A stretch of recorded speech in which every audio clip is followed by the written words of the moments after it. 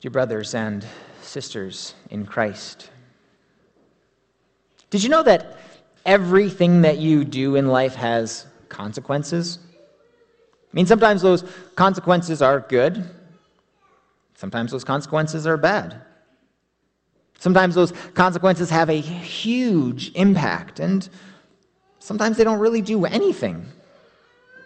And maybe not everything that you do has consequences, because, there are probably people out there, people that you know, maybe it's even you, and you'd try to find something that doesn't have a consequence just to prove that statement wrong.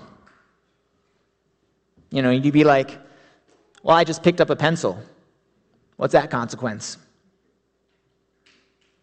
Okay, so let's just say that many things, if not everything, that you do in life has consequences. Sometimes they're good, sometimes they're bad. If you remember on Maundy Thursday, we looked at both Peter and Judas. Both of them betrayed Jesus. Both of their actions had consequences. Judas's betrayal led to Jesus' arrest and ultimately his crucifixion. Peter's denial led him to go out and weep, to be separated from the disciples, almost as if he were no longer a disciple. As we hear from the angel who says to the women that Jesus is risen from the dead, but go, tell his disciples and Peter that he is going before you to Galilee. There you will see him just as he told you.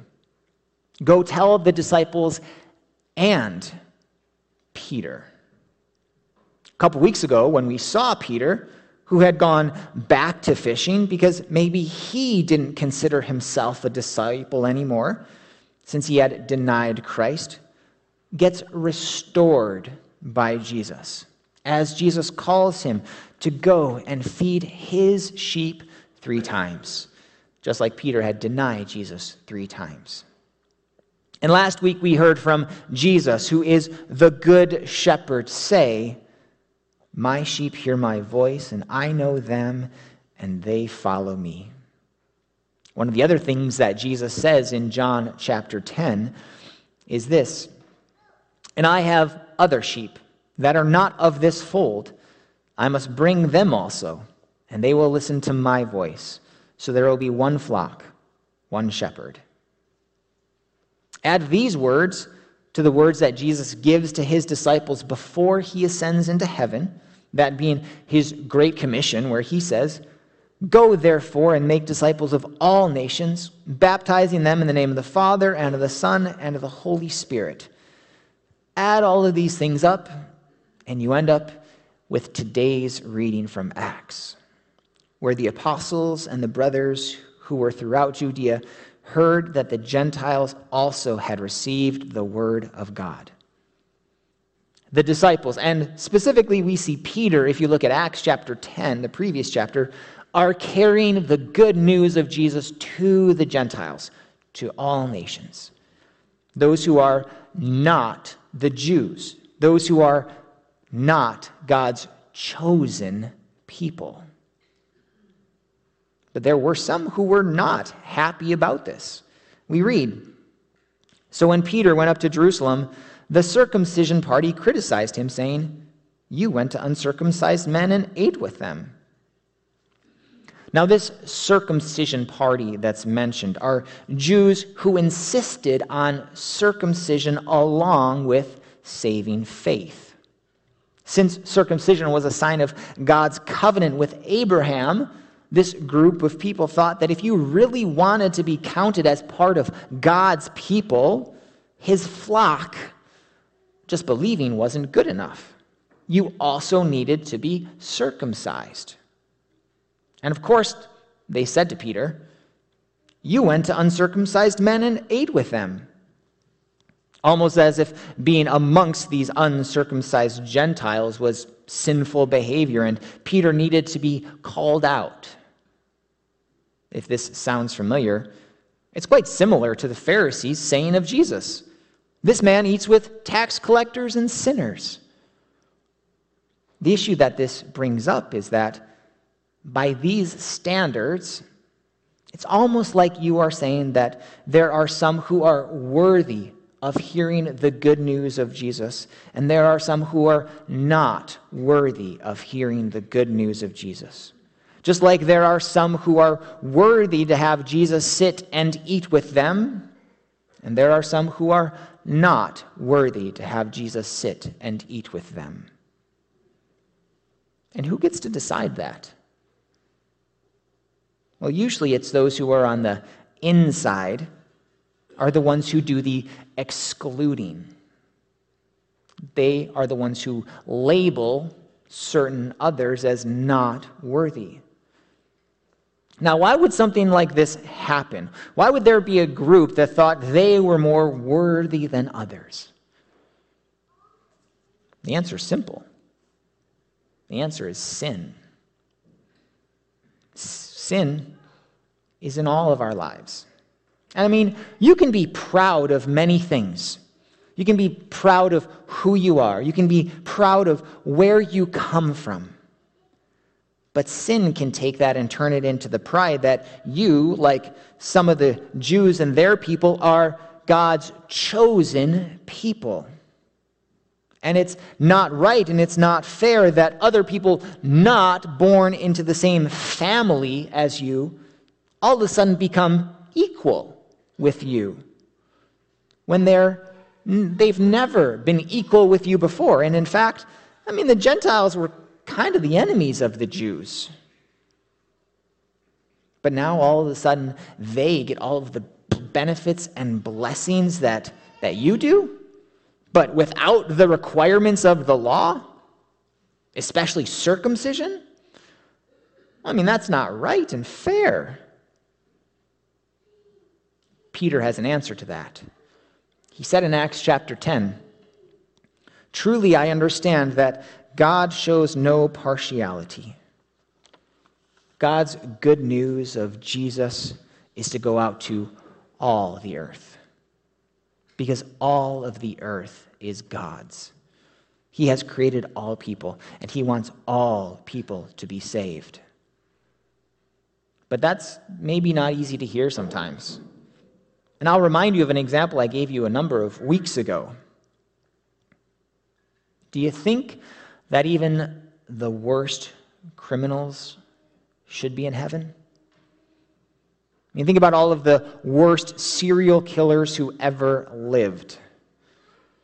Do you think that they deserve to hear the good news of Jesus Christ, to have the Holy Spirit create faith in them so that they can believe and have eternal life? Because if any of these criminals were believers on their deathbed, they're in heaven. End of story. How does that make you feel? Does that seem right and fair? Does it make you go, "Amen, praise the Lord"? Or does it make you go, "Just wait a second. They don't deserve it"?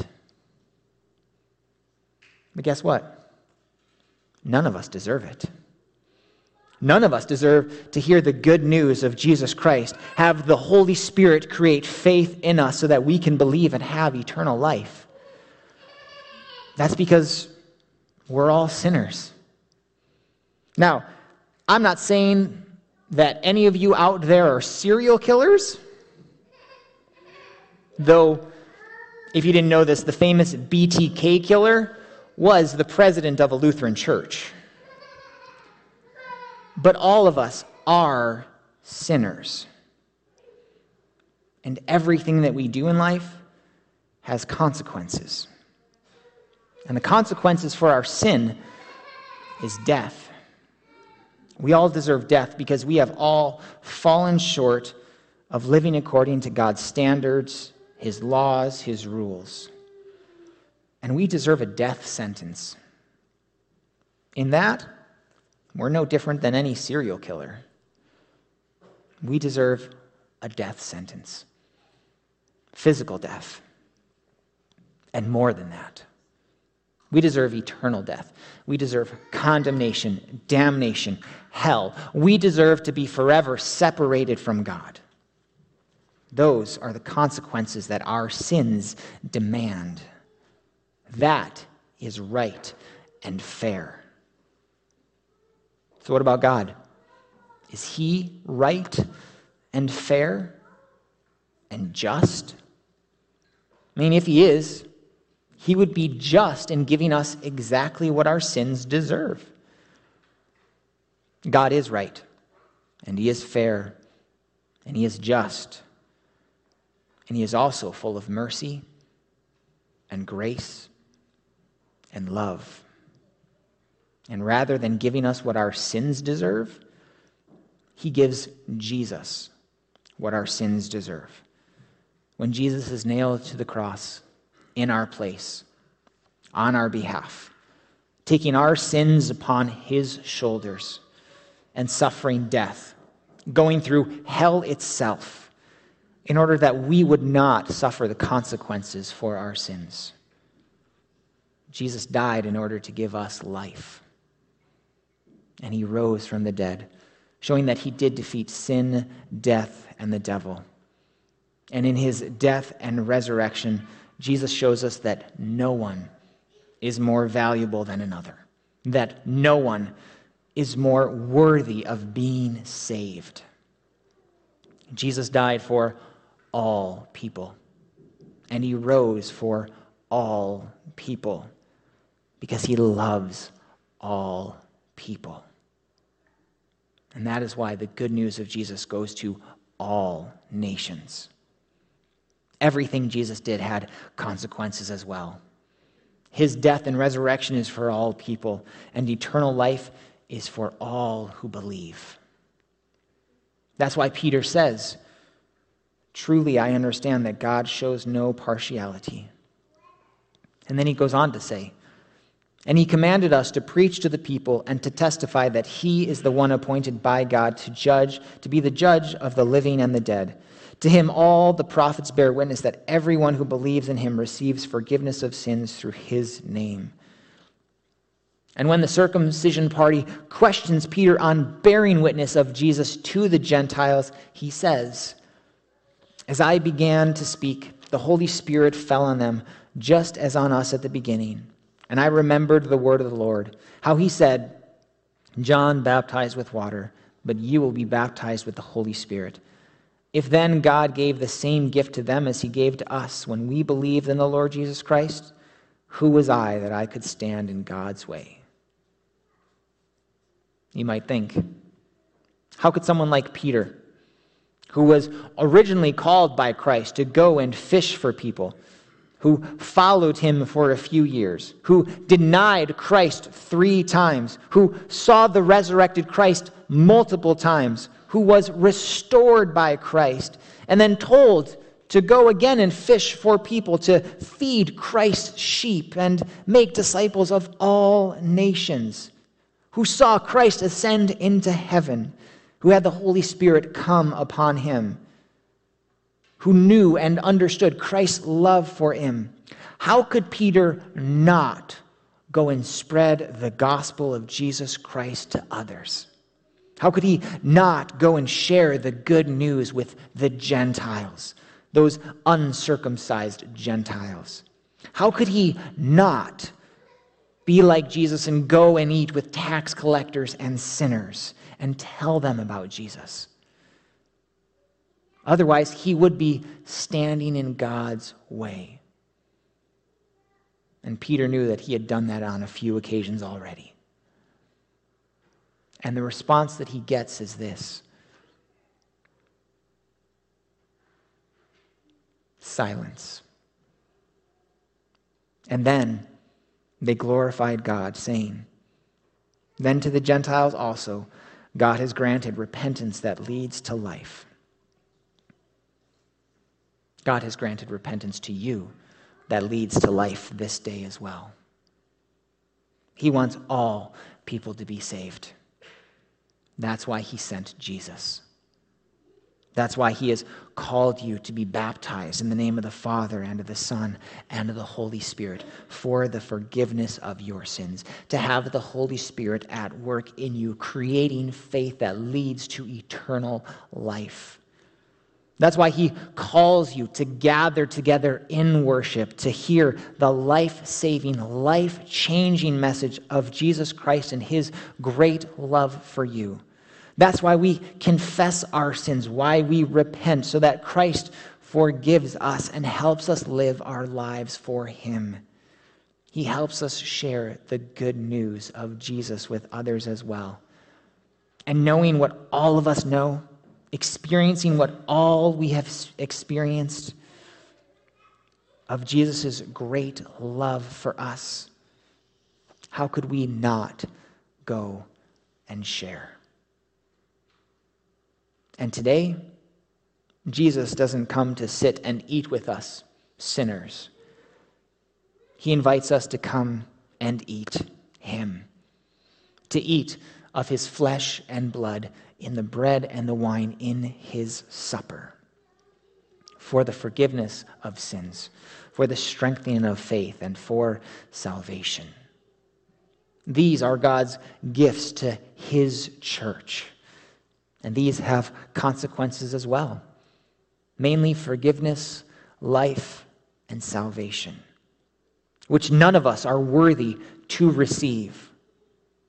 And that is exactly why Christ has given them to us, by faith, which he has also given us, because of his mercy, his grace, and his love for us and for all people. Amen. And now the peace of God, which passes all understanding, guard your hearts and minds in Jesus Christ, our Lord and our Savior.